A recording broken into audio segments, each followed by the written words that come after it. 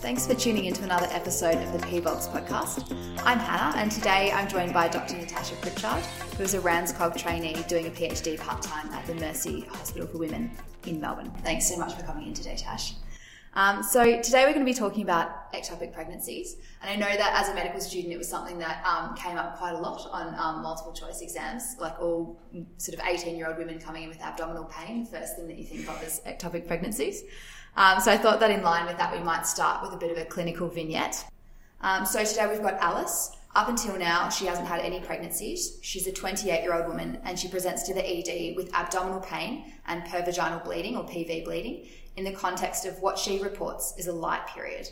She usually gets irregular periods and she thinks that her last normal menstrual period was about 6 to 8 weeks ago. She tells you that she's sexually active with a few partners. She hasn't had any recent STI checks. And she sometimes uses contraception. She doesn't have any really significant past medical history or surgical history. So Tash, is this the way that an ectopic pregnancy typically presents? So ectopic pregnancies can present in many different ways. Essentially, all women who present to the emergency department with abdominal pain who are of reproductive age have to have an ectopic pregnancy until proven otherwise. So the easiest way to exclude an ectopic pregnancy, obviously, is to prove that the woman is not pregnant. Urinary pregnancy tests are sensitive enough that unless the woman has a very strong suspicion she is pregnant, can essentially be used as an effective screening tool to make sure that she isn't. If she is found to be pregnant, common clinical presentations often include abdominal pain with or without vaginal bleeding. This is often light, but it can sometimes be reasonably heavy, so the amount isn't really a guide as to whether or not it's an ectopic pregnancy or not. It's important to keep in mind that many women can be completely asymptomatic and that it can be identified as part of an early pregnancy workup with hormonal profiles or ultrasounds.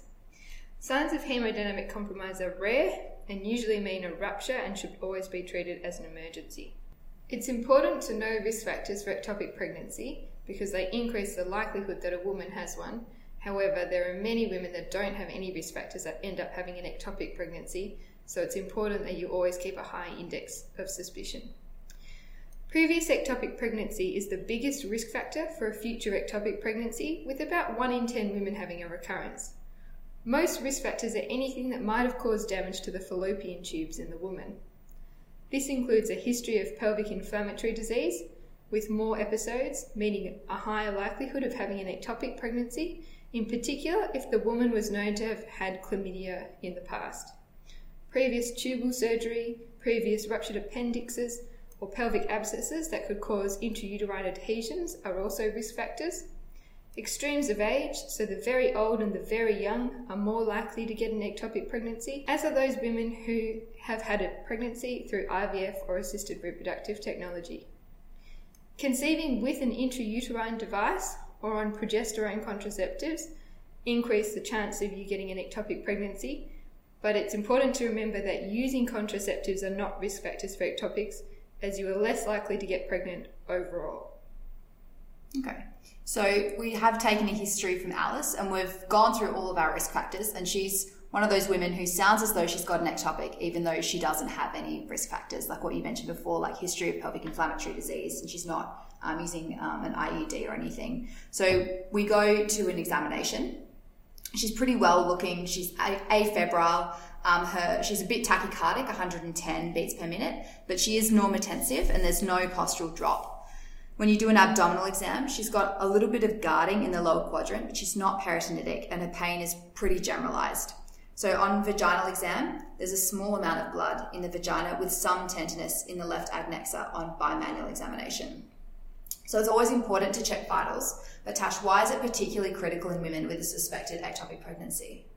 Unlike your general medical patients, young women who are otherwise healthy compensate really well for blood loss and can lose well over a litre before they even begin to have changes in their vital signs. By the time that a young, healthy woman is exhibiting changes in her vital signs, it often means that she's actually becoming critically unwell.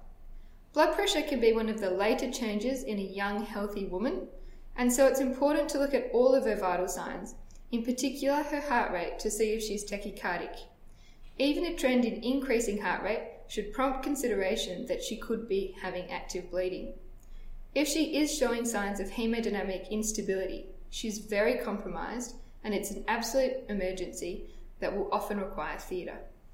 Okay, so if we go back to some of the investigations that we can do to sort of screen for an ectopic pregnancy, at the bedside, one of the first things we can do is a pregnancy test. And we find that in Alice, she does have a positive pregnancy test, or urine HCG. So my understanding, Tash, is that a urine pregnancy test is a good screen, but it doesn't actually tell us what the HCG levels are. So you're either sort of positive or negative, and so then you need to perform a serum beta HCG. And in the context of a normal intrauterine pregnancy, you won't be able to see the pregnancy on a transvaginal ultrasound until the HCG level is 1500.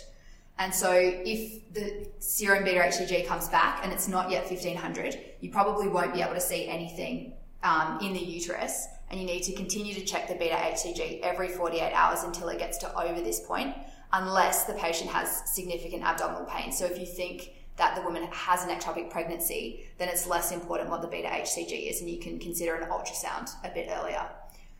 So in a healthy uterine pregnancy, the HCG will double every 72 hours.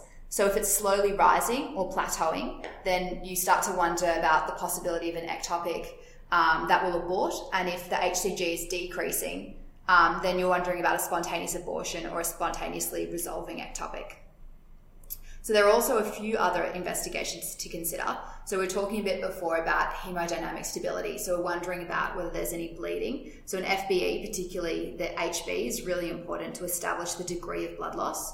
And if there's significant bleeding, you can also consider a group and hold. If it's not known already, the blood type is really important, a blood type and screen. And we're specifically interested in knowing whether the woman is rhesus negative. And then if she is, we need to administer anti-D. So there are a few other additional tests that we can consider. So a UEC, like urea electrolytes and creatinine, to get an idea of the underlying renal function, and also LFTs, like liver function tests, to get an idea of her liver function, which can help to preempt decisions regarding the management. But we'll chat a bit more about this in a bit. So I think most importantly, Tash, kind of what you were talking about before is to have a transvaginal ultrasound to determine the location of the pregnancy. Could you tell me a bit more about what sort of things we're looking for in the ultrasound? So over 90% of ectopic pregnancies are located in the fallopian tubes. There are occasionally rare additional sites that can include the cornua, which is the thick muscular area where the tubes join the uterus, the cervix, caesarean section scars, or even in the abdomen. In some of these cases, they can get quite advanced, so it can be harder to treat than usual ectopic pregnancies, which often quickly outgrow their tubal source and so present earlier with pain. Very rarely, you can get a heterotopic pregnancy, which is where there's an intrauterine and an ectopic pregnancy at the same time. Always be careful when seeing an ultrasound report that just mentions a gestational sac with nothing else. There are some differences between a pseudosac and a gestational sac, but make sure it was a good quality ultrasound before trusting that the gestational sac is real. Free fluid in the pouch of Douglas can indicate that the woman has been bleeding, especially if it's a large amount. In some cases, on ultrasound, an obvious pregnancy with a heartbeat can be seen, but in many cases, just some sort of adnex or mass is described. If you can't see an ectopic pregnancy, don't assume there isn't one, as the only way to properly exclude an ectopic pregnancy is to see an intrauterine pregnancy. If you don't see a mass on ultrasound, but clinically you're suspicious of an ectopic pregnancy, it's considered to be a pregnancy of unknown location until you can prove that it's inside the uterus. Okay. And so if we don't do anything about this ectopic, the natural history kind of follows one of three parts. So the first one is that the ectopic will rupture. The second is that there'll be a tubal abortion, which is where the products of conception are expelled through the fimbria. They can then be resorbed or reimplanted into the abdomen or ovary, and sometimes you need surgical intervention in the case of a tubal abortion. And then the third pathway of the natural history of ectopics is spontaneous resolution. So in line with this, treatment can be surgical, medical, or expectant. And Tash, can you take us through each of these? So surgical management is obviously the most effective definitive management. This is most appropriate in women who are hemodynamically unstable or who really need to have urgent access to treatment. In women who have a beta HCG of over 5,000 or the mass is greater than 3.5 centimetres, if there's a heartbeat, or if there's a contraindication to methotrexate, these would all be reasons that you'd do surgery. Lack of access to quick treatment, so women who live far away in the country, or women who are poorly compliant with returning back for their blood tests are also people who would be ideal surgical candidates. The surgical approaches are abdominal or laparoscopic.